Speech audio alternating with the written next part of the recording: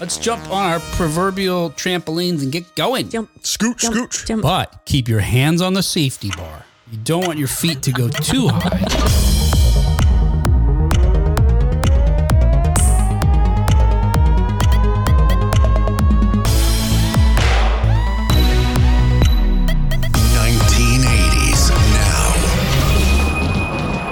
Welcome back to another episode of 1980s Now, a weekly examination of the importance of 1980s pop culture and its influence today. Hey, my name is Will, and joining me as always are my friends and co-hosts, Kat and John. Hello, guys. Guys. Hey, great to see you.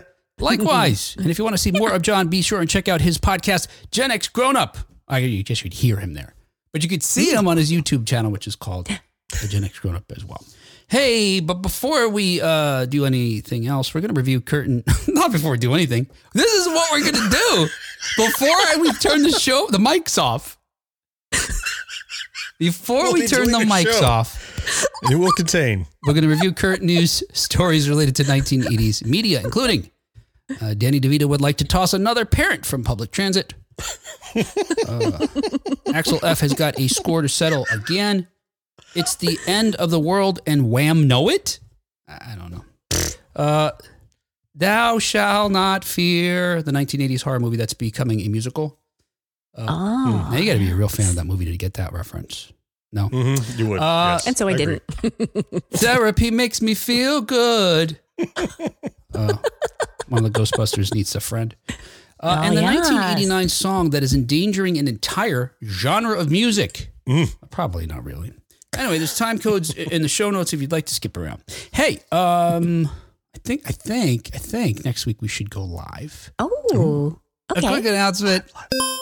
Hey, join us as we record our next episode live. We're streaming live on Facebook and YouTube simultaneously. And it requires twice the effort to do that. But you're never going to be able to tell. If you switched back and forth, you wouldn't be able to tell that we're doing it twice, period. End of sentence. But it's convincing. Yeah. We're going to do that on Tuesday, December 19th at 7 p.m. Eastern. Unless Kat has anything better to do, we will do it then. Duran in town. Anything special going on? Yes. And stay tuned. And we're going to be talking about, look, it's the end of the year. We're wrapping up, We're getting to the end of the year, right? I can't wait for the, I'm really looking for the holidays. Oh, John. Hey, John. It's the end of the year. I'm winding down. Oh, okay. So we're going to make it nice and easy, right? We'll do our news that you may skip past, or maybe that's all you listen to. And then we'll just share some Christmas traditions or whatever, whatever holidays you guys celebrate. I don't know. I'm not going to assume. And New Year's Eve, whatever, stuff like that. And we're doing it live because we want to hear from you too in the chat, so we can share what you do as well. And I do have specific traditions from my family. Growing up, I would say fortunate enough to have very specific things we would eat and things we would do. In particular, when I was younger, you kind of grow out of sort of hanging out with your family when you get older. You more with your friends or your partners, that sort of thing. But anyway, and I'd love to hear what you did during those times as well. Okay. Cool. Are you sure? You'd really love to hear it? I don't know what you're suggesting. That I don't. I was thinking of you not being kind, and then you said that you would love to hear you our traditions. And I was thinking, does he really want to hear? Cut out. Oh. Because it was confusing. I always forget that. And now cut out this part too. And now this part. Or I got to leave it all in. Here we go. And now people will think it's on the 20th. Oh, for crying out loud. December 19th. 7 p.m. Eastern, Facebook, YouTube, join us live. Thank you. All right, hey, let's get caught up on 1980s news. All right, hey, this week in 1980s news, as he told a GQ magazine, Danny DeVito is developing a sequel to Throw Mama from the Train. Huh. Yeah. In other 1980s news, Axel is back. Oh. All right, you want to hear about that? All right, I'll go back. Jump right over Danny? I don't know. Oh, my goodness. Ever. All right, I'll tell you. Jump. I'll jump.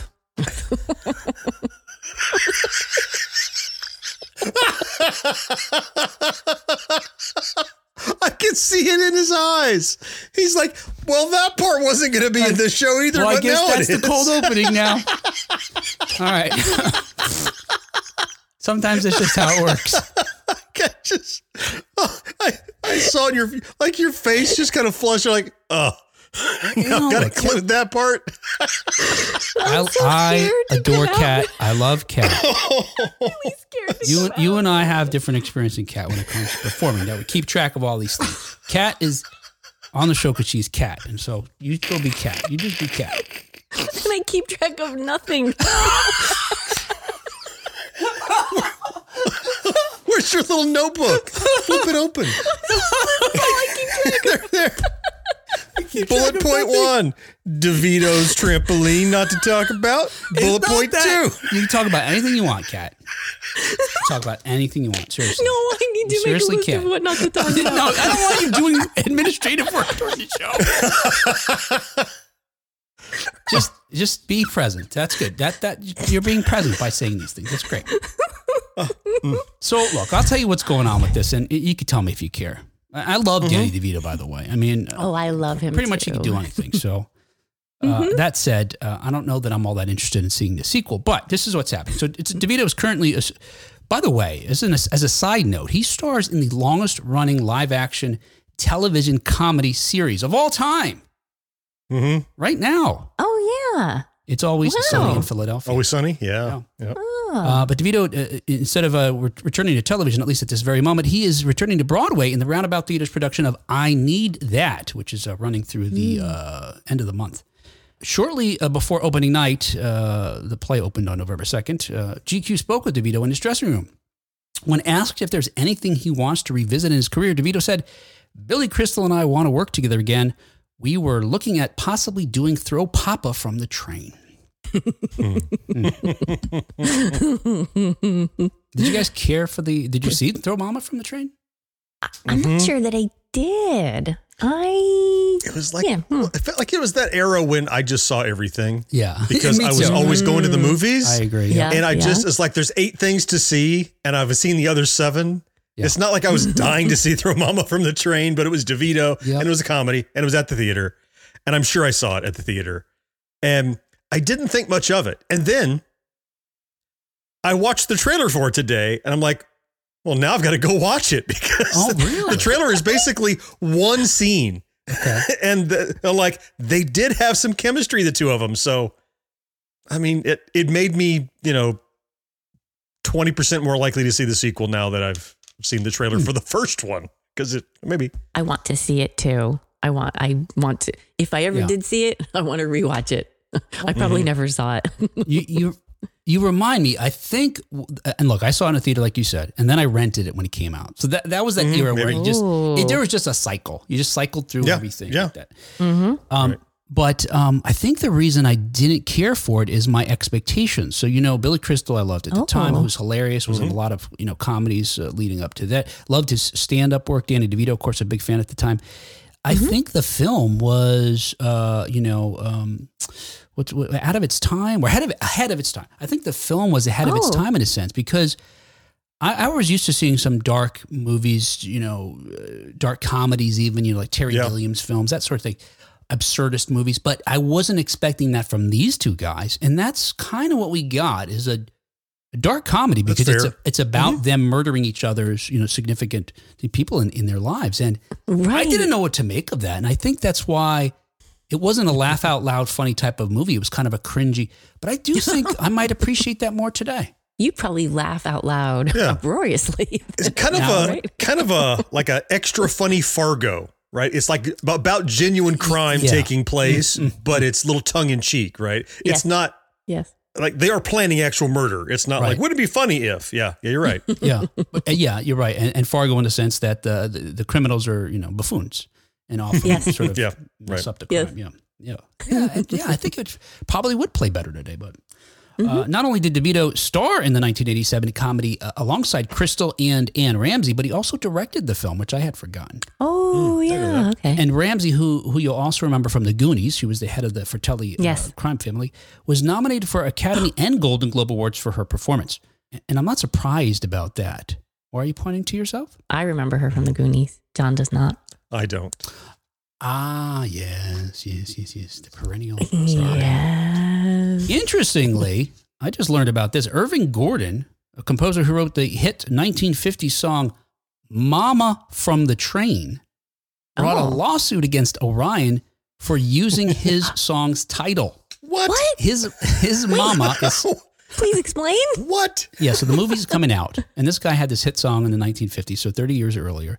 His song is Mama, M-A-M-A, from the train. It's not about tossing a parent from a moving vehicle. It's not about that. His mama was born and raised on the train? Oh, my mama's from the train. Or is it a hobo lover? Like my mama from the train.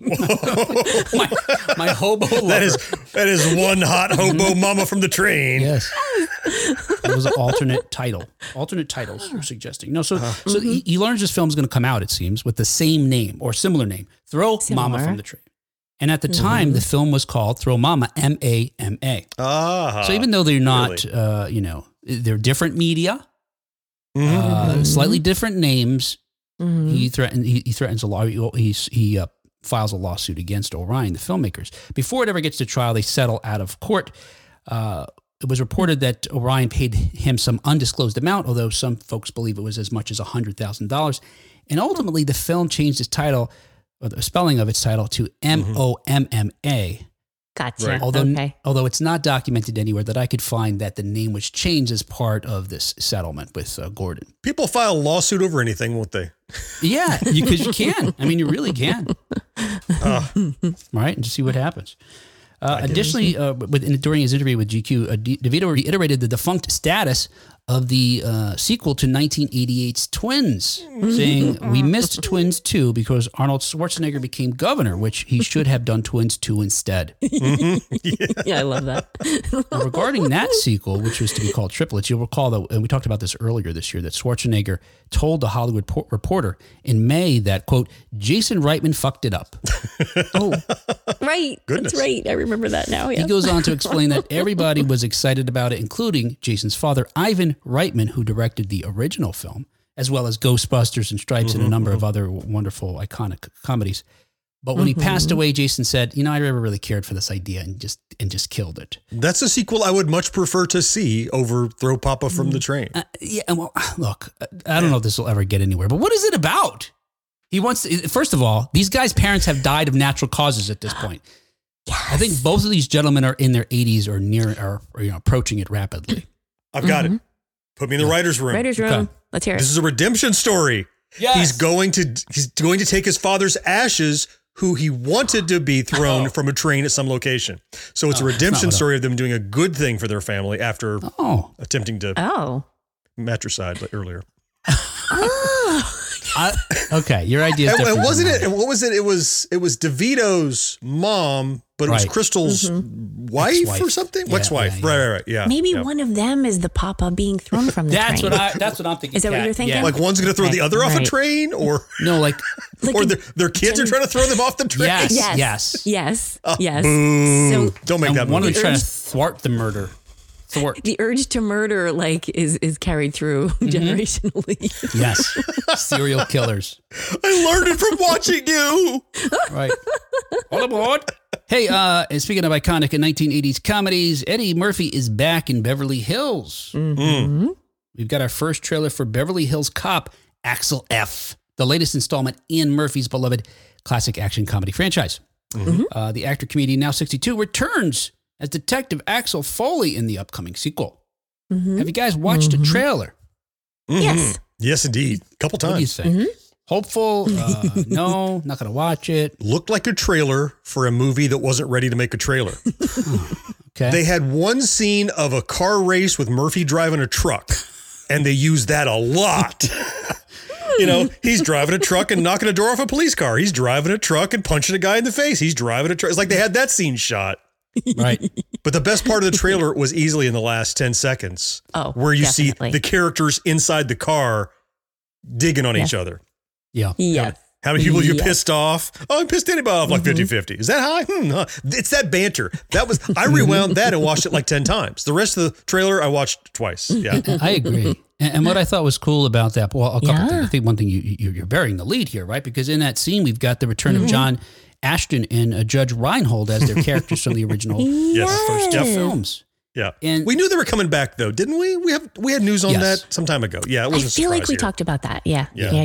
Yeah, there were set photos, and then it was announced that they would be back. Yes. Oh, and when I saw that scene that you mentioned, John, it reminded me that we also talked about how some of the dialogue in the original film between the two cops, the two Beverly Hills cops, was a result of some improvisation that Judge Reinhold and John Ashton did during their auditions. And that scene felt very loose and kind of just, didn't it? Just like old friends teasing each other. It did. That's probably why I wanted to watch it over and over. Yeah. And it turns out, director Mark Malloy said that, quote, some of the funniest moments in the film are when Eddie's improvising. For me, a big part of my job was to create the right environment, cast the right people around Eddie to allow him what he does best, end quote. Yeah. That said, I hope they have a good script, too. Right. Not just a bunch of funny ad-libbing. There are films that are made in that way, and they rarely ever are good. I'm wondering if this movie is why Judge Reinhold wasn't considered for the voice of Garfield. I'm sorry, I'm busy. Yeah. He was too busy. Could be, yeah. With this movie. In the upcoming sequel, we're told that after Axel Foley's daughter's life is threatened, she, played by Taylor Page, and Foley team up with a new partner, played by Joseph Gordon-Levitt. Axel also reteams with his pals Billy Rosewood and John Taggart, played by the two actors we mentioned earlier, to turn up the heat and uncover a conspiracy. Ooh. The original 1984 film was, of course, a box office smash that shot Murphy to international stardom. He had films right around this, in this pocket of the mid to early 1980s and beyond that just launched him from a really solid, wonderful player on Saturday Night Live, which was, I think he was surrounded by folks that were probably not as talented as he, but international stardom after these films. Yeah. I remember seeing excerpts of him on the Johnny Carson show, like around this time. Yeah. And you could tell he was still getting used to it. The fame. Oh. Beverly Hills Cop had just come out, and I think, was there another cop 48 hours. 48 hours. Thank you. 48 hours. That, also had just happened. Yeah. And, and he was talking about and I got all these other movies set up and I got to go do this. And everybody wants my time. And he wasn't used to being a superstar yet. I mean, even though he had already had a level of notoriety and fame, he had not yet ka-chunk taken that next big leap. And watching that, you saw him right on that edge. And it was awesome to see because was he 20, 21 or something? He was. Yeah, he was. Yeah. I can't imagine. Did he talk about best defense? I don't think it came up. Oh, okay. Yeah. We could do a whole episode, and we should, on that film. It's so bizarre, and they brought him in to try to save it. And that's one of those where they probably just let Murphy ad lib, and it didn't save the day, right? Because they didn't have a good script to start with. Yeah, but they offered him so much money, he agreed. To okay. Do it. Yeah. Last month, Murphy told people that continuing Foley's story 4 decades after the character made his big screen debut was rough at times, saying, "quote It was a hard one. I did Axel Foley when I was in my 20s." Oh, there you go, John. I'm not in my 20s anymore. It was an action movie, so it was a rough one, but we got through it, end quote. Oh my gosh. Bless his heart.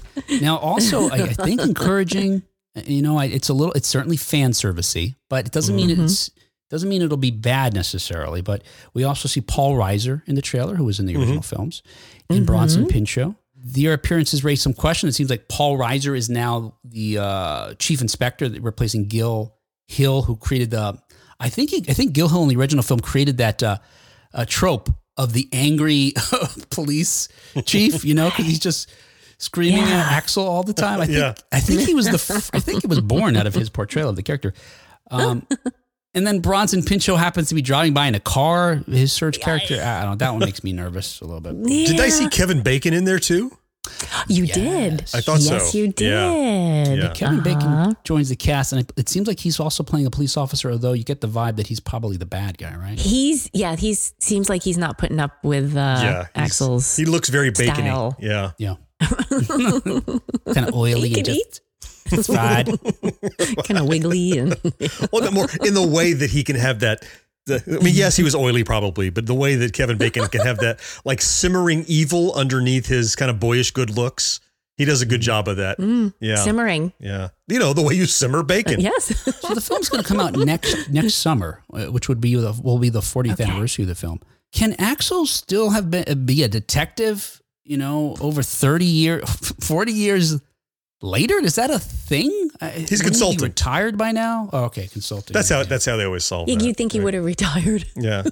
Am I the only one concerned that this is direct to Netflix, though? Oh, I was so curious about that. Is it not going to be in a movie theater? No. Or is that not a big deal anymore? Maybe going straight to streaming doesn't have the stigma that it used to any longer. I don't think it does, but still, I would think that Eddie Murphy would be on the big screen. I'm really surprised that it's not going to be in a theater. His Coming to America also was straight on Netflix, right? Really? Yeah, or Paramount, one of those, yes. Yeah. He must have got like a 4 or 5 picture deal because he did a couple films before that even when he did his comeback. Yeah, maybe that's the case. But it doesn't have that stigma. Like, remember, go to see a Disney movie. All right. Let's go see a Disney movie, direct to video. Oh, well, okay. Yeah.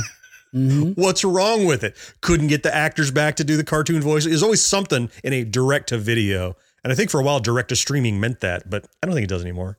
Yeah, I think it changed during the pandemic, right? I mean, there was a period. For sure. There was sort of a period where it was still like that, but I think by the end we came out of that.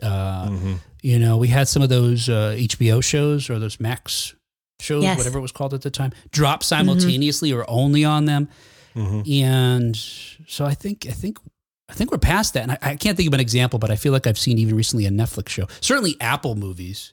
There are streamers out there that put stuff it's the level and quality of something you see in the theater. I feel a little bad because if it's really good, you might be deprived of seeing, him in a truck over and over again on the big screen. There'll probably other scenes, I'm hoping. But it's great to see those action scenes play out on a larger than life. Don't you think it's a combination? I think they met in the middle. I think the reputation of streamers came up and the reputation of cinema came down. And they've somehow met in the middle to where kind of doesn't matter where they go now. With regard, we've got reviews for the trailer even. Just the trailer, there's reviews. People Magazine says thrilling. Oh, thrilling trailer? Yeah. Oh, so much truck. A++ says Freightliner Corporation.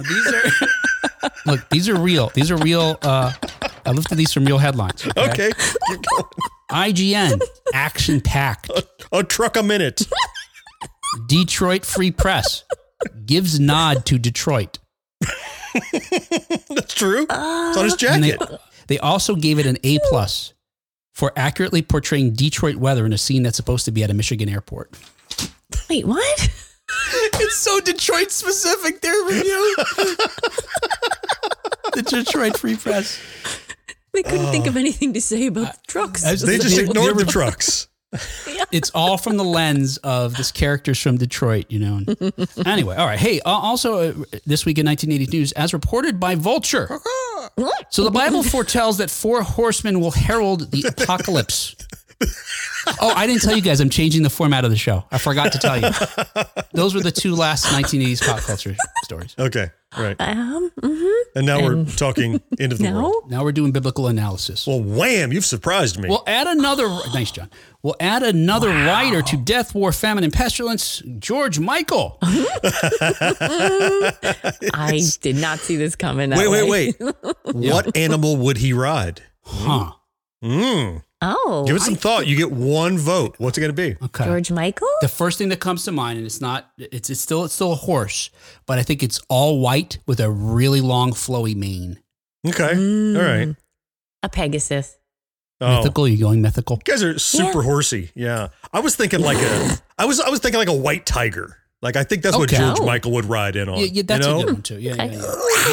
Yeah, loud tiger. So this year, to save themselves from tears, thousands are trying to avoid Wham's perennial hit, Last Christmas. It's a game called Whamageddon that I've never heard of this before till this year. Really? You're not going to play the sample, right? You're not going to do that to us. You're notorious for playing samples. I wanted to talk to you about that, about the morality of it. We could talk about that. Okay, go ahead. I just don't catch us by surprise here. Because so far, I'm clean so far. I'm just saying. Okay. I'm clean. Kat, have you ever heard of this game? I heard of this possibly last year for the first time. Okay. Maybe before that. Yeah. And I think it's hilarious.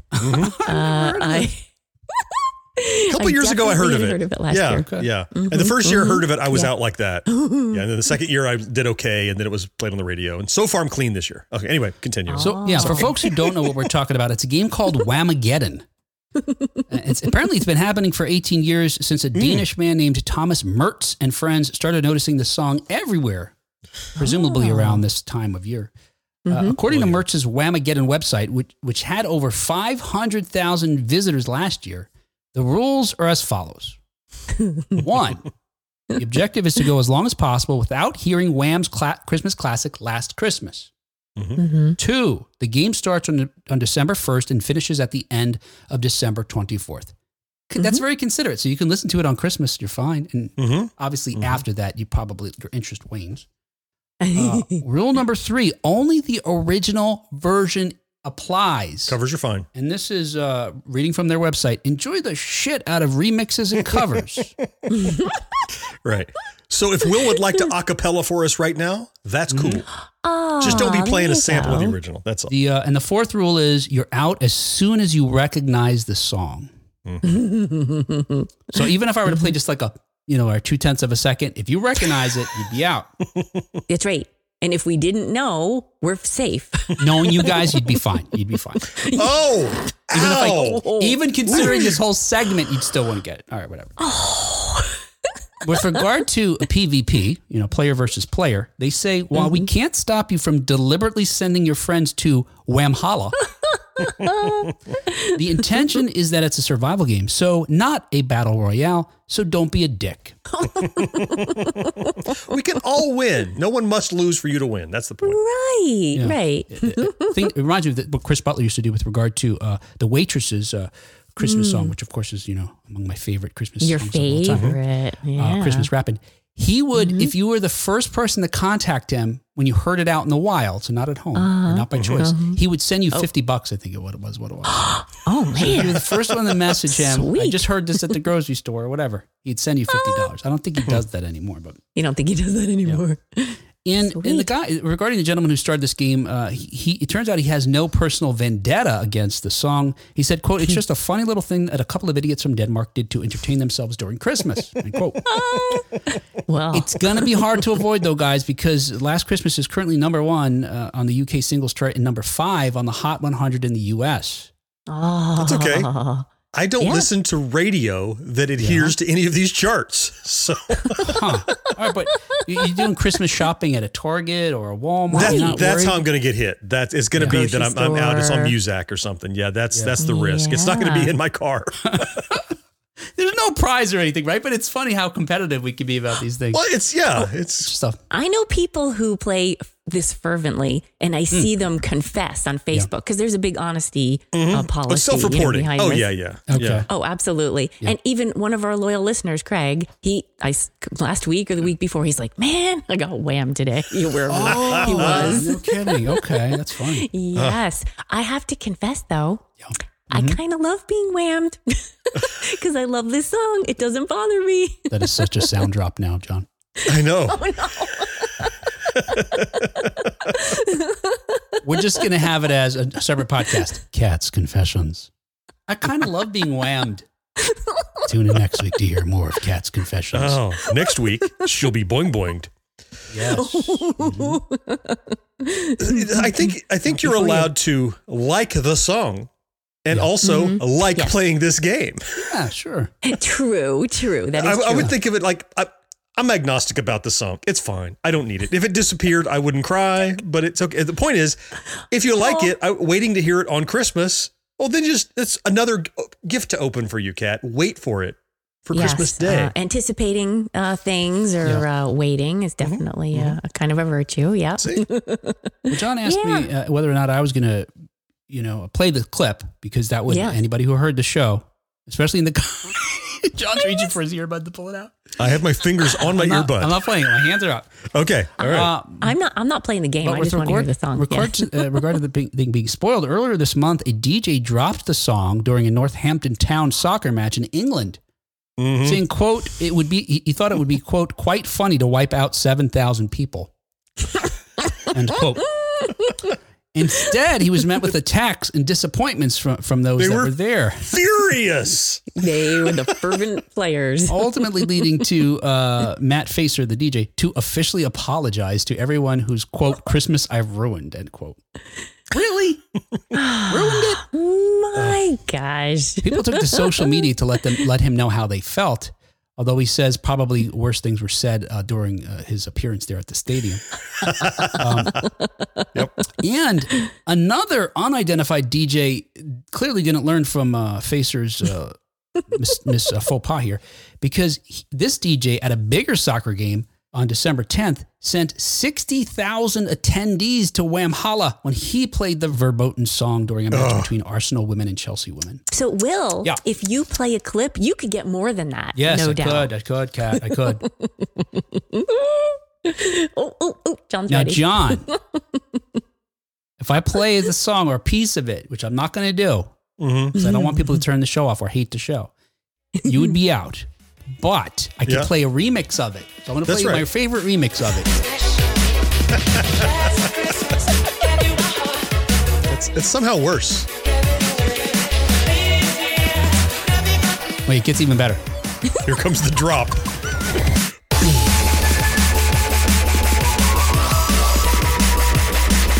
Anyway, there you go. All right, so I think I'm more likely to avoid that. Well, but you get a little taste, so you don't have to lose. That's true. All right, as reported by Variety in our latest segment of... You gotta be fucking kidding. The Lost Boys is being made into a musical. Man, we've learned about a lot of our properties being turned into musicals, right? I mean, The Outsiders just talked about that. Yes. We reminded folks that The Karate Kid is coming to Broadway as a musical. Yes. Ulysses' catalog from the 1980s is being turned into a musical. Mm-hmm. Yes. So far, all those, I guess I shouldn't judge, because ultimately I think those were, I don't know about The Outsiders. All right, whatever. Here we go. Anyway, the show, the Lost Boys show will feature music from The Rescues, a band that with which I'm not familiar, and will be directed by Michael Arden. David Hornsby, who is an actor, writer, and producer on It's Always Sunny in Philadelphia and Mythic Quest, and Chris Hoke or Hutch will handle the book. That's probably the most surprising thing to me. David Hornsby, I'm a fan of his. He's great on the show, and he's a great behind-the-scenes guy on the It's Always Sunny. That gives me some hope about. And the book, for folks who don't know, that's what's spoken in the musical. It's also usually includes the lyrics in the musical. He's a clever guy and a funny guy. Maybe he's involved to keep it somewhat lighthearted and tongue-in-cheek and not take itself too seriously. I don't know. And Tony Award nominee Ethan Pop, who worked on the Tina Turner musical, speak about, again, folks from the 1980s musicals. Right on. Will serve as a music supervisor for the production. The Rescues, I had to look it up. They're an American rock band from LA who formed just in 2008. And their music is classified as indie pop rock. I listened to some of their songs, and I don't know, for me, I would have buzzed them because they're kind of very downbeat, all of them. Well, that, I guess, kind of fits with the theme of the movie. Yeah. I feel like that's only just one element, Like, even we had that, I was alluding to Cry Little Sister when I talked about Thou Shalt Not Fear. That song is kind of a certain mood and vibe that's kind of like that, but there's some other element to it. It seems like something's lurking, such a darkness lurking, something's coming. I don't know. Listening to their music just made me feel down. Well, I was going to give them a listen and I ran out of time. Time in your life? You could listen to them later. Are you telling us something? No. She's not like out of time with a capital O out of time. No, she's just leading up to this recording out of time. So many things she'd hoped to do with her life, but she had to record this show. Including listening to The Rescues, apparently. Regarding the source material, the original 1987 film of The Lost Boys was based on a story by James Jeremias and Janice Roberta Fisher. And of course, it was directed by Joel Schumacher and produced by Richard Donner. It follows two teenage brothers who move with their divorced mother to the fictional town of Santa Carla, California, only to discover that what does he say at the end? One thing I always hated about Santa Carla. Too many goddamn vampires. Oh, something like that. The film, by the way, was originally set to be directed by Donner.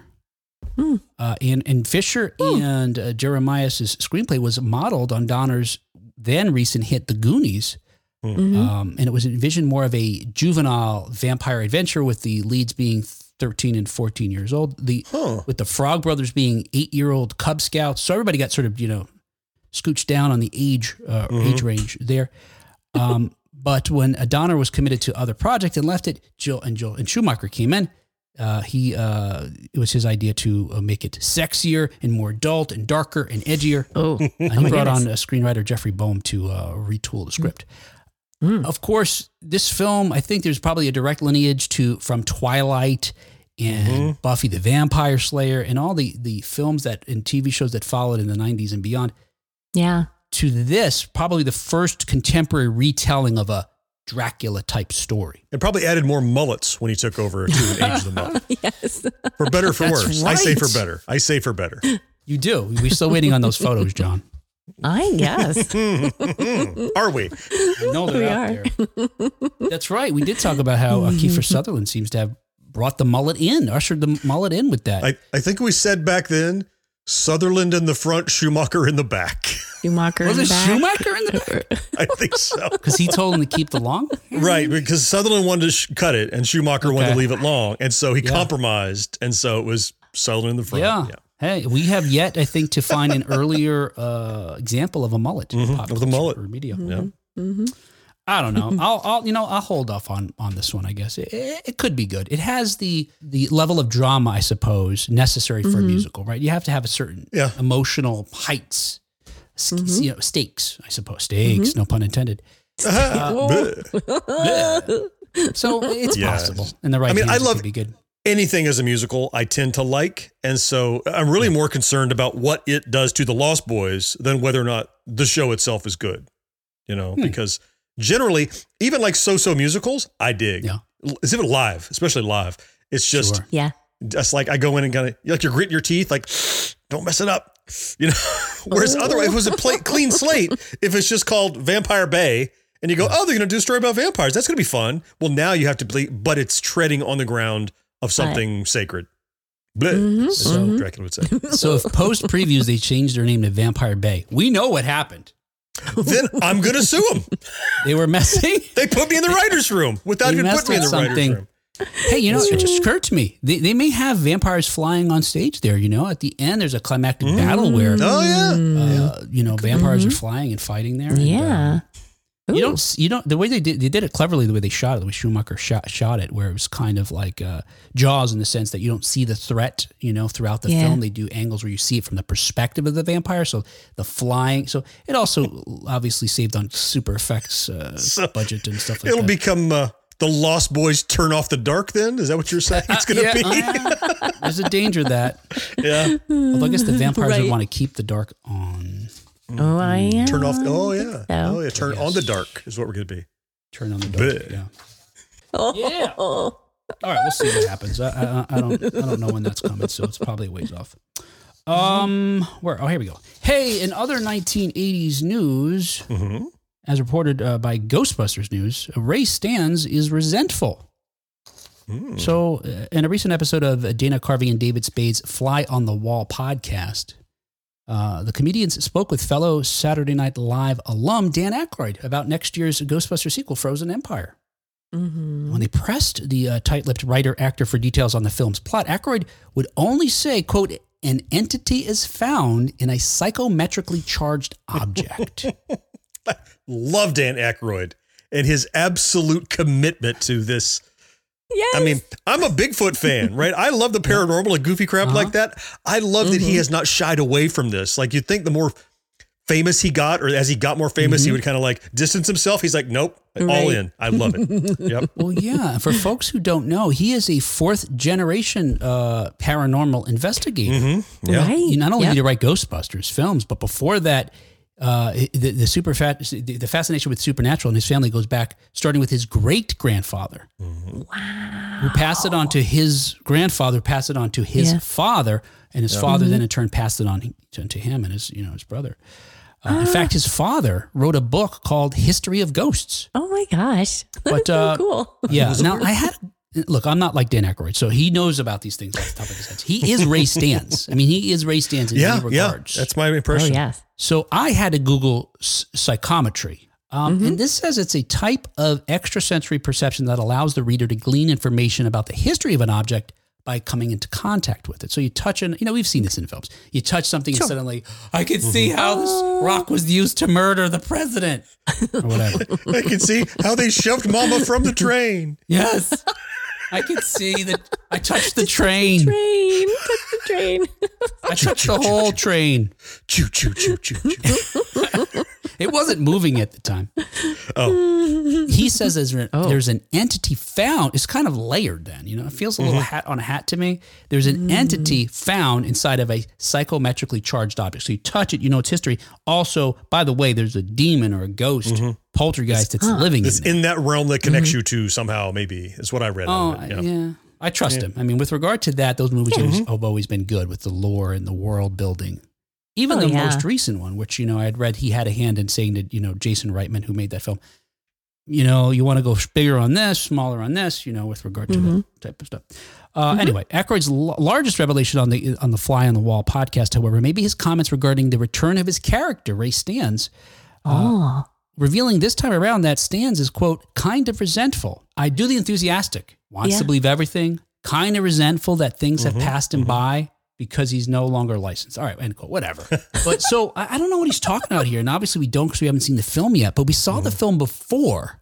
Now he still has the bookshop, Ray's Occult. Yes.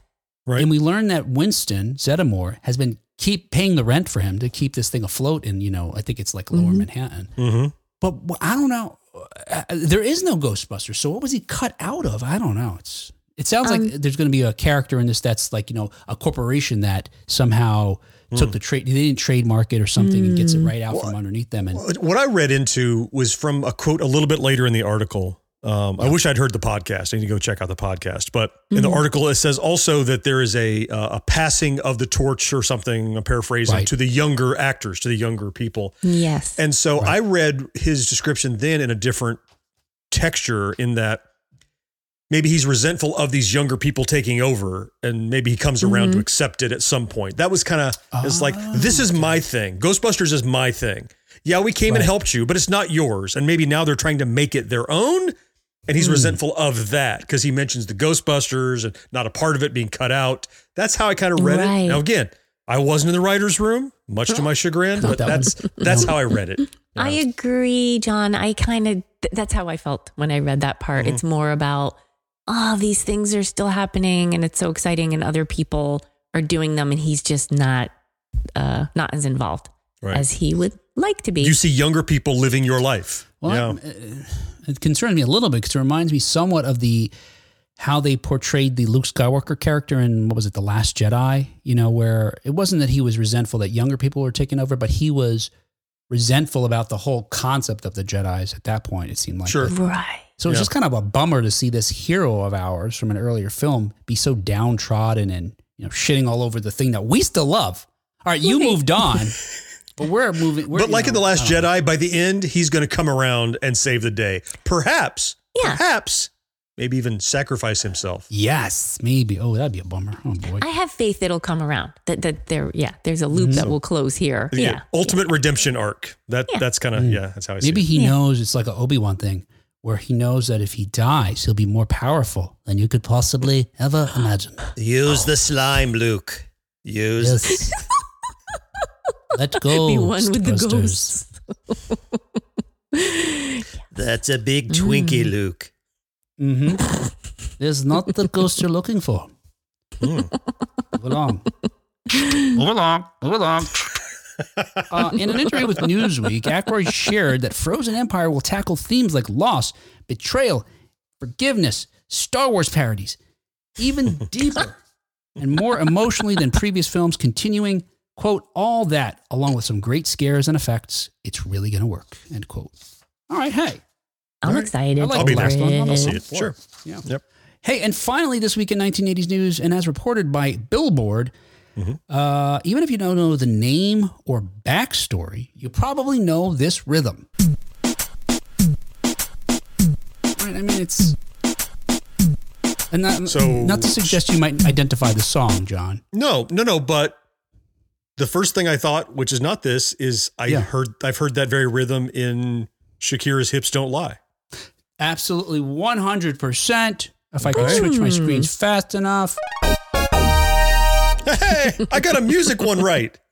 Yeah, there you go. John. And so what we're talking about here is what they call, well, you listen to pretty much any, like Hips Don't Lie, if you listen to pretty much any reggaeton song, you'll hear that infectious percussion, which has been dubbed the dembow rhythm. And not like dembo, bo. No, different. Different than that.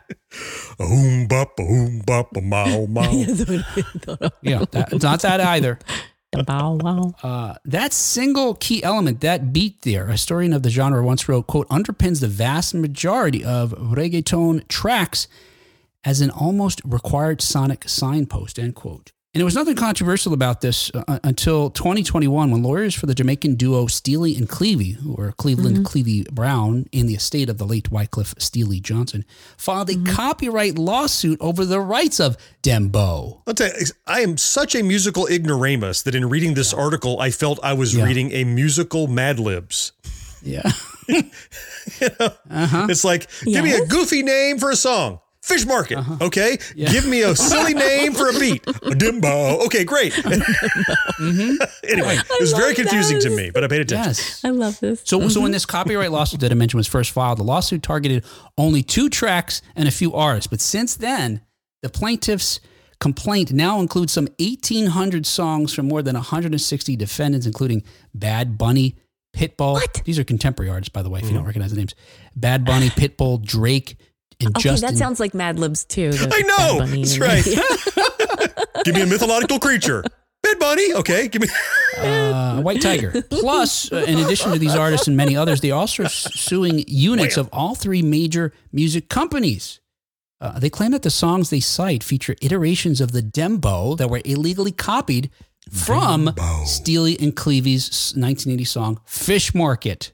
And then as a result, their clients deserve compensation. Now here's Fish Market. This is just a clip of it, just so you can hear the dembow rhythm in it. So I played you just a moment ago. I had time for Fish this. Market. Wait on this.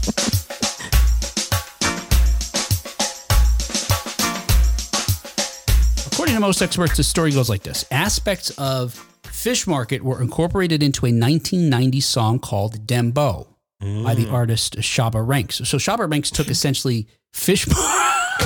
Every time John's like, I told you, it's just nonsense. He's just going to giggle his way through this. What's the name of the group? The Beach Boys? No, Shabba Ranks. Shabba.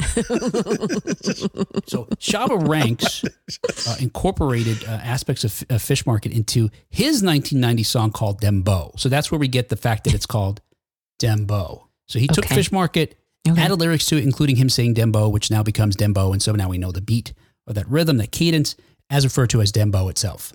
Okay. Shabba's version then was reused by producer Dennis the Menace. I've seen his name 2 different ways, but Dennis the Menace Thompson, I'll say, in another 1990 song called John. I can't get John out of my head. As I read this, it just sounds like nonsense. Just keep going. I mean, just listen to this. Dennis the Menace Thompson wrote a 1990 song called Dub Mix 2, which is probably better known as Pounder Rhythm. Even the Dennis the Menace, it's like, name a cartoon character. Cartoon character. Right. Spell an animal backwards, right? It's like, what are these things? Anyway, so it's Pounder. So it's Pounder. This, which was, folks, it's his interpretation of this Dembow rhythm, this Dennis the Menace. It's Pounder that then gets sampled and interpolated by some folks' estimation, hundreds, if not thousands of other tracks. So the idea, at least on one level, is these folks, Steely and Clevie, are saying, look, we made this beat. This other guy created his own beat off of ours.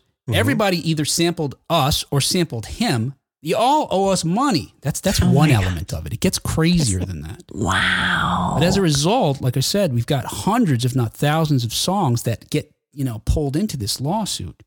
Now, what's crazy to me is that this song, this song that we're talking about, this beat here, that this, as far as we know, based on this lawsuit, can only be traced back to this 1989 song, Fish Market. That's mind-blowing to me. Yes. That seems so, what's the word? Indigenous to Jamaican culture and music and the island itself. Or Latin songs, like Shakira. That I would have guessed it's been part of these cultures, as Afro-Caribbean musical culture for hundreds of years. Yes. Not 40. So not knowing much about my musical history, I wonder if it's like a taco situation, right? Like what we think of as tacos here in North America is not Mexican tacos at all. But we associate, the curved half moon, whatever thing, hard shell, whatever, as a taco. That's not at all what a taco is if you're from Mexico, right? But I wonder if those sounds and rhythms are actually indigenous to the places we associate with them, or is it a sound and a rhythm and a beat that was co-opted by those types of artists that we now associate with the culture? I mean, it was the chicken or egg, I guess, is the easier way of saying all the garbage I just said. Yeah. Yeah. No, I follow you. It's a good thought, but it seems to be much simpler than that. I mean, if we look, so this is what happened. As part of the lawsuit, I'll skip to the end first. I'll skip to the end and maybe I'll come back and tell you some other things. But so, well, let me tell you this part so I can get into it actually. So, as I mentioned, so we got sort of the basic premise of how we get here, 35 years later or whatever it is. Over the decades that followed, the 89 Fish Market and then the 90 Dub Mix 2 / Pounder Rhythm, reggaeton as a genre blossomed into a global sensation. It has roots in what's called reggae en español, which was essentially Latin folks rapping over a beat like that, if not that beat. Okay. Which exploded, which evolved with, some Panamanian artists and ultimately with Puerto Rican trailblazers like Ivy Queen and DJ Nelson. And it exploded with Daddy Yankee's 2004 breakout single, Gasolina. Now, you're telling me only in 2004 that suddenly this becomes a phenomenon? This is like a Mandela thing for me. Wasn't this always around, this beat? I mean, I think so. Yeah. I mean, this rhythm sounds Caribbean. It sounds island. It sounds something, right? That kind of beat. Or Latin, as you said. I can't imagine it started in 89. Right. So, and I know that they went to great lengths in this article to describe the exact, detail exactly what's happening in the beat with this, then this, then this, then this, then that. But, oh my gosh. It just seemed a bit much. It's like, I don't want to copyright my painting. I want to copyright my paint. Is what I'm hearing here. That is a color people use to create their own art with. It's so rudimentary. It's like it's like copywriting a snare hit. Well, that's mine. I own that. Well, no, that is something people use to make other ones. Yeah, as usual, John, you sort of boil it down to what ultimately this comes down to. There is a concept in copyright law, which certainly it comes to me in the context of like films, television shows, where there's this thing called it's a French phrase, sounds en faire. It looks like scenes in fair. Okay. And the idea is that there's certain tropes you can't copyright. So like having a meet cute in a coffee shop. I did that in my film in 1980. You can't have your meet cute in a coffee shop. No, what the law says is, look, like you're saying, John, that is a basic building block that is now used to make something that is copyrightable. Yeah. When you get more specific with the dialogue, the characters' names, that sort of thing. So in that way, yes. And that's ultimately what the attorneys for Bad Bunny, for example, Kenneth Freundlich said. Well, first two things. One, he said, and again, so here I've got one of Bad Bunny's songs, and I'm not familiar with this artist, but he's incredibly popular. He was rumored to be able to be playing a Marvel or DC superhero. I don't know if that fell through or not. Okay. But last year, Bad Bunny's Un Verano Sin Ti became the first Latin album to finish as the #1 Billboard 200 album of the year. And one of the songs, I think he's got 3 in this lawsuit, but one of the songs, let's see, what is it called? I got it here. It's called Titi Me Pregunto. Here's this song. Now, I'm going to play you this clip here, and you see if you can hear the dembo rhythm in the background there. Oh, yeah. Right? It's. I mean, you can't avoid it. No. Yeah. So this is one of the songs that Steely and Clevie have named in their lawsuit as having stolen from them. Now, Freundlich, Bad Bunny's lawyer, says, wait a second. He did not use a sample of your song or Pounder, which sampled. He didn't use any samples of your song. Not a sample. So that goes out the window. So then the next question gets like what John's saying. And the plaintiffs are arguing, okay, that's fine. He didn't sample it. But the beat, he matches the rhythm, that boom, chick, chick, boom, chick, chick. And that is what is original and was created by Steely and Clevie. But if I'm performing it, is it not a cover of that rhythm now? Right. That I'm incorporating into my track? It's not yours. Not even an interpolation, right? No. Or is it? No. Well, I guess you could say it's an interpolation in some sense, except for the fact that generally, like we talked about, this is a building block. Right. So we don't even think of it generally as in the copyright terms like that, as being sampled, interpolated, infringed upon. Doesn't even rise there, except for, I guess, this court case will test it. I don't think this is going to go very far because I hope not. You would, because basically like the standard like 4 on the floor rhythm that's used in dance music. You know, this would be crippling to creativity. Oh my gosh. Yeah. All right. Suddenly you can't make dance music anymore. Suddenly, you know, it would just, So that, it would stifle creativity. Yeah. For his part, U.S. District Judge Andre Barote Jr. was interested in the question of whether prior art was something they should discuss. So this gets to I think, the final thing, meaning whether or not this rhythm existed prior to Fish Market, which is the mind-blowing part to me. So we said, did they copy it directly? Yeah. No. Yeah. Did they imitate it? Yes. Is it copyrightable? Probably not. But even let's say it is. Did they really create it, or are they just doing what was right?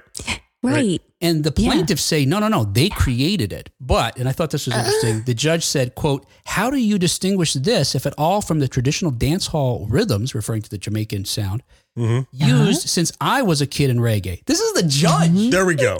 There we go. They got the right judge. Yes. He says, if you go on the streets of Jamaica, big speakers, same beat. Again, I was a college party music DJ. I had probably hundreds. Hopefully this is beyond the statute of limitations. This is the judge still talking, by the way. Hundreds of CDs from the streets of New York and New Jersey with literally the same rhythm running for 45 minutes. Yes. That's what gives me hope about this. Well, Judge. Now, I guess for their part, the plaintiffs did not budge. They still insist that their clients created this rhythm or rhythm. Well, they have nothing to lose, right? If they're proven wrong, oh well, the court fees. If they're proven right, they stand to make bajillions of dollars, right? Yeah. Yeah, they're not. I don't think this is going to go very far. I mean, they first filed the suit, I think, in 2021. So it's been around for a while. Right. They just had hearings on it just, I think, a month or two ago. So, yeah. But, my point being, they're not going to go, oh, my bad. Never mind, Judge. Right. Right. They're going to double down, of course. Yeah. Yes, of course. Anyway, there you go. I thought that's fascinating. Again, it's going to rule against us. I mean, what? This is just 35 years old, or no? Yeah. It's gonna be crazy. They're just putting the proof of. They're putting the burden of proof of someone to prove that it was extant before they did it, because they happen to have a recording with a certain date on it. But yeah, it sounds like they have a judge who's like, I don't know, you guys kind of acting a fool. He's kind of goofy. Yeah. Yeah, maybe they were the first ones to have a song with that beat be so popular, or the song was popular and it happened to have that beat. Yeah. Or to have been copyrighted, perhaps. Who knows, right? Maybe that's it. Yeah.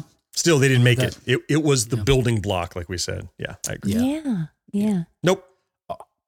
All right. Hey, and that's good news again, because it'll keep the channels of creativity flowing. Hey, so that was 1980s news.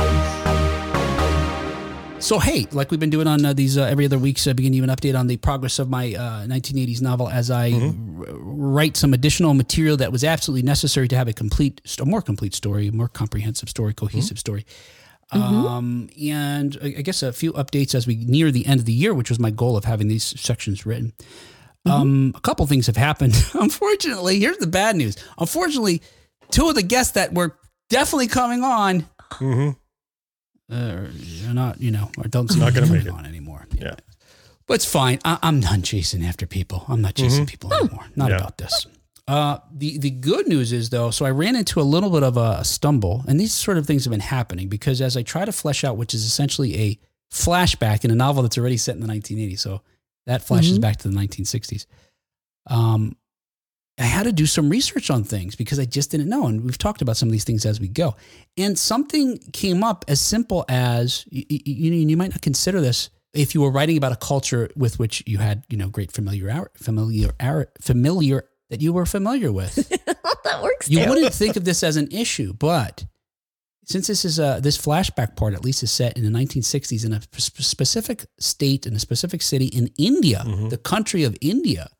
Yeah. It's very particular. And as we talked a couple of weeks ago, they've got issues of maybe not caste, but certainly social, and social, economic, different strata that separate groups, religion, et cetera, and so on. So when I was doing these segments set in the 1960s about these families, I had a couple different scenes that were set at homes. So the question is like, where do they live? Home life. Why? Yeah. What does that look like? And you can take guesses, but I guarantee there's a good percentage you may not be right because of how diverse those areas were and may still be to some extent, that all these things come into play. And so I got kind of frozen, honestly, and I started writing around it, which I don't like doing because sort of my style of writing is straightforward. Yeah. Sort of linear, going through what happened. And I'm not telling you something that a technique that's, so groundbreaking. But for me, when I have a general idea of how characters behave and what the goals are in a certain scene, I just sort of see it and write it down as if watching a movie, and seeing it play out. Yeah. And I couldn't get past certain things because I didn't even know what the inside of this apartment looked like, or maybe it's not an apartment. Maybe it's a house. So let me ask you this, Will. So I'm really curious. So not artistically, not creatively, but pragmatically. Yeah. Do you look back now at the book you have built, and does any part of you regret setting it in something with which you are so unfamiliar? Or was that so germane to the topic of the book that it was irreplaceable? Yeah, good question. The second thing, absolutely. Okay. No, I have no regrets about it. Okay. And look, I've got other stories I want to tell if I ever get through this one, and those are will be more simple in that sense. Not in India. Not in India, not decades ago. Okay. Not across the globe. Well, maybe not, in the 1960s at least. They're probably decades ago. But no, I never regretted it. And it's this kind of thing, John, and maybe you have this experience when you even create your videos for your YouTube channel, which you folks should check out at Gen X Grown Up, that you have a vision for how it should be, and that's it. You now have to, now look, you'll be flexible. You're not going to just, sort of just force these pieces to fit together, artistically speaking, but you have a general idea, and then the thing that you do sort of serves that, Yeah. And it may come out looking differently, but that's the goal. Yeah. And so whatever my brain, soul, et cetera, decided was the story, everything sort of just became having to excise that, from my consciousness. Anyway, I love the hand motions for your brain. and I love brain puzzles. waves. I really do love puzzles. So now here's the good news I tell you all this to tell you the good news. Okay. So I got a little bit hung up on this thing because I know what I want to have happen in the scene. I have a general sense of the dialogue. I know the beginning, middle, end of this particular last bit that I have to write to be done with this, with my goal for this year. But I told you, I've been getting hung up on these little details because I want to paint the picture as I write. I don't like to go back and fill it in. It feels kind of contrived then. And just a few days ago, in researching, where do these people live, I came across a professor. And I don't know that she wants me giving out any specifics about her necessarily, but a university professor here in the United States who's written books and done lectures on where people lived in the 1940s through today in India, based on their economic and financial and religious. Just what you needed. So I wrote her an email, and we're going to talk in a couple of days. Okay, but even immediately, just in our exchange, she started giving me ideas and considerations that I would not have otherwise found, with any level of practical research that I could do online. Literally, consider it, they might live in a place like this, and here's a link. Oh yeah. There's a start. Yeah. From blank slate to now I have a fuzzy vision, right? Yeah. Yeah. That's great. Yes. And I'm talking to her in a couple of days. After I know this one bit, I think I have the complete picture and sort of I have a sense of what the shape of the thing. I know exactly the shape of the thing. So at the risk of raising the ire of superfan of 1980s now, Miss So, yes, I am going to talk about numbers. Here comes the smackdown. All right. So this is. No, you're getting smacked down. I will. I know. I will. I thought right. I'm not smacking anybody down. So last time we spoke, you're not. you felt you were at about 93% completion. I'm going to go ahead and take the pressure off. My expectation is that you likely will not complete by the end of the year, which is okay. That was your goal.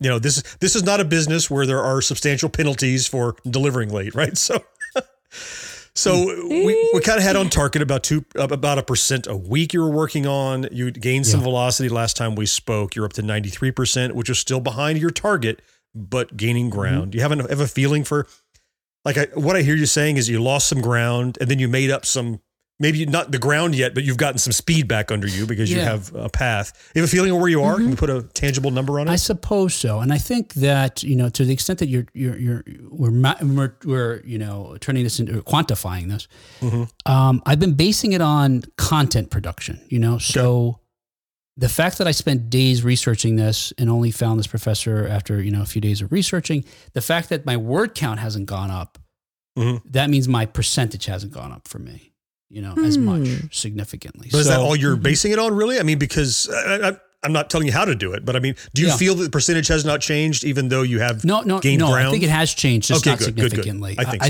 I think maybe I would say another percentage, maybe that's fine. 94%. Sure. Okay. That said, having the information I have with her, I think will allow me to leap through, several percentage points in a sense. Will I hit 100 by the end of the year? I don't know. But the holidays are coming up. We knew that was coming. That's always something you have to expect and plan for.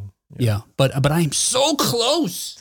Okay. Yes, all right. I've got this passage I need to write that's going to be several pages long. But once I have this, that's it pretty much as far as what I wanted to accomplish. I got more work to do next year. Let me tell you something good about the numbers. Even though I'm hearing in your voice that you feel disappointed that you didn't get as much done as you would like to have in the block that you had, and you're just getting that hurdle cleared. You're only 3% behind where you would have liked to have been right now. It's not like you're 20% off, It's like, right. So that you're really only about 3 weeks off of your anticipated target, which is not even another month away beyond your initial goal. So I think this is not like it's pushed out into fall, right?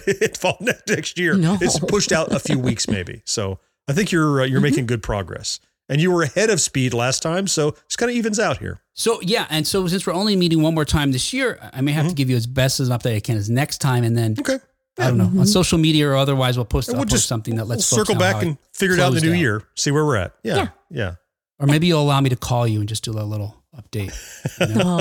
Just a little video. You drop it as a bonus episode. See how we go. On New Year's Eve, we'll do it. Oh, I'll have to midnight, John. I'm going to be like... You got to get it done. You got 45 minutes. Go. Get her done. I want to have you just on a big screen, just watching, judgmentally. Hey, that, at least for now, today is our show.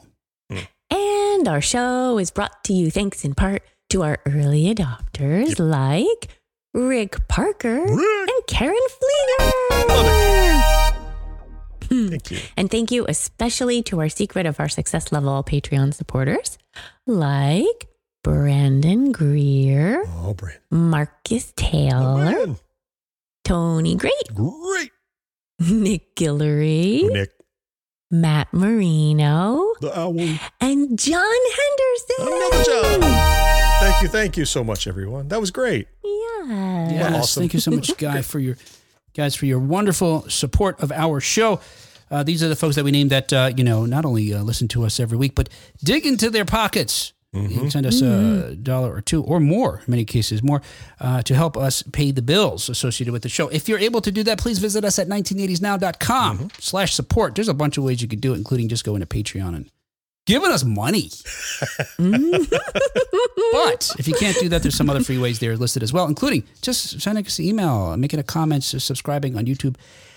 Here we've got here's some examples. We've got another message from our one of our favorites, Miss So, writing with regard to our last week's episode about the Christmas wish books that was produced in part certainly by Marcus Taylor, our good buddy, and very smart, creative. I don't know if I said enough. The observations that Marcus wrote down when doing this research, just so clever and smart. Ooh. And, you know, some of them I used and took credit for, and other ones inspired me to think of things in another way. It was really great. Anyway, Miss So is also grateful. She writes, I want to thank Marcus as the, quote, fourth member of the podcast. Really enjoyed his idea for this show. It was a lot of fun. You three goofballs already had me long ago, so just wanted to give Marcus some kudos too. Now, regarding the catalogs that we talked about, Miss So also writes, quote, my brother and I would circle all the toys we wanted, tear out the pages, and hand them to our mom, end quote. So that's how they did it. Not like John's oak tag, as we called it in Jersey City, New Jersey.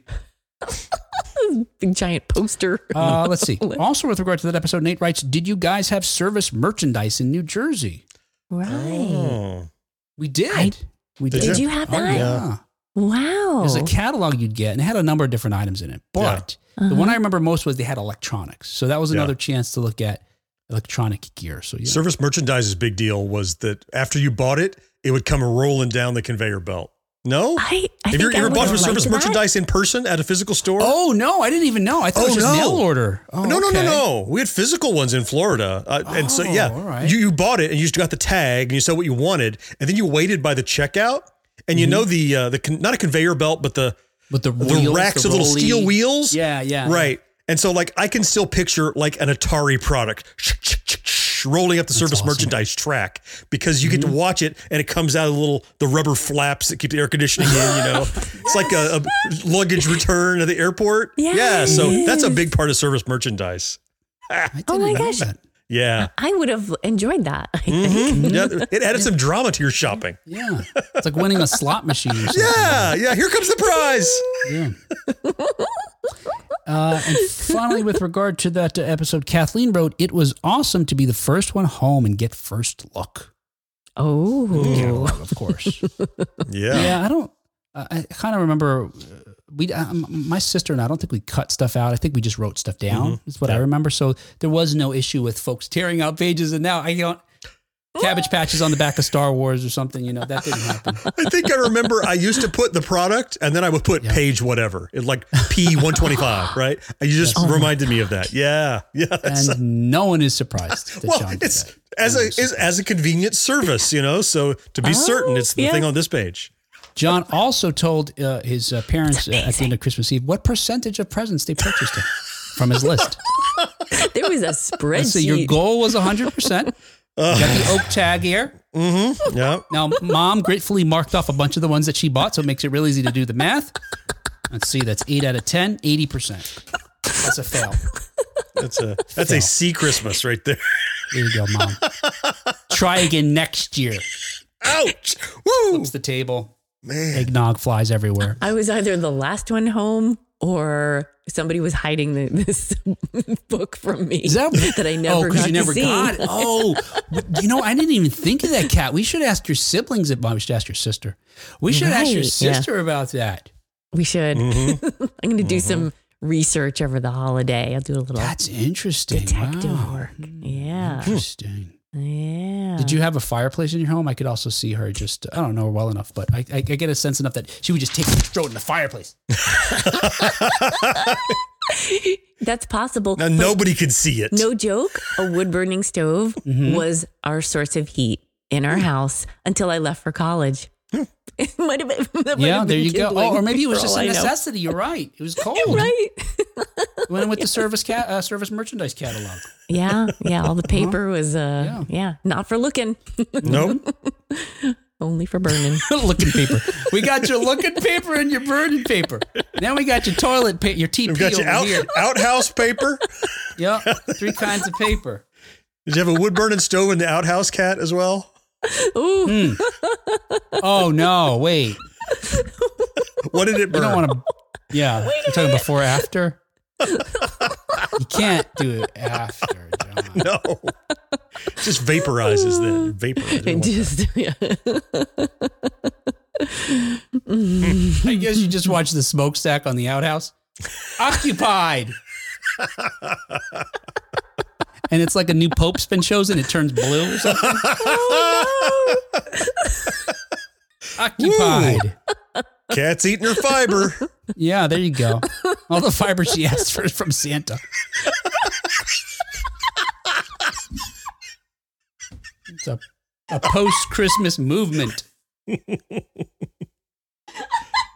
Fa la la la la. Mm-hmm. Yeah. La la la.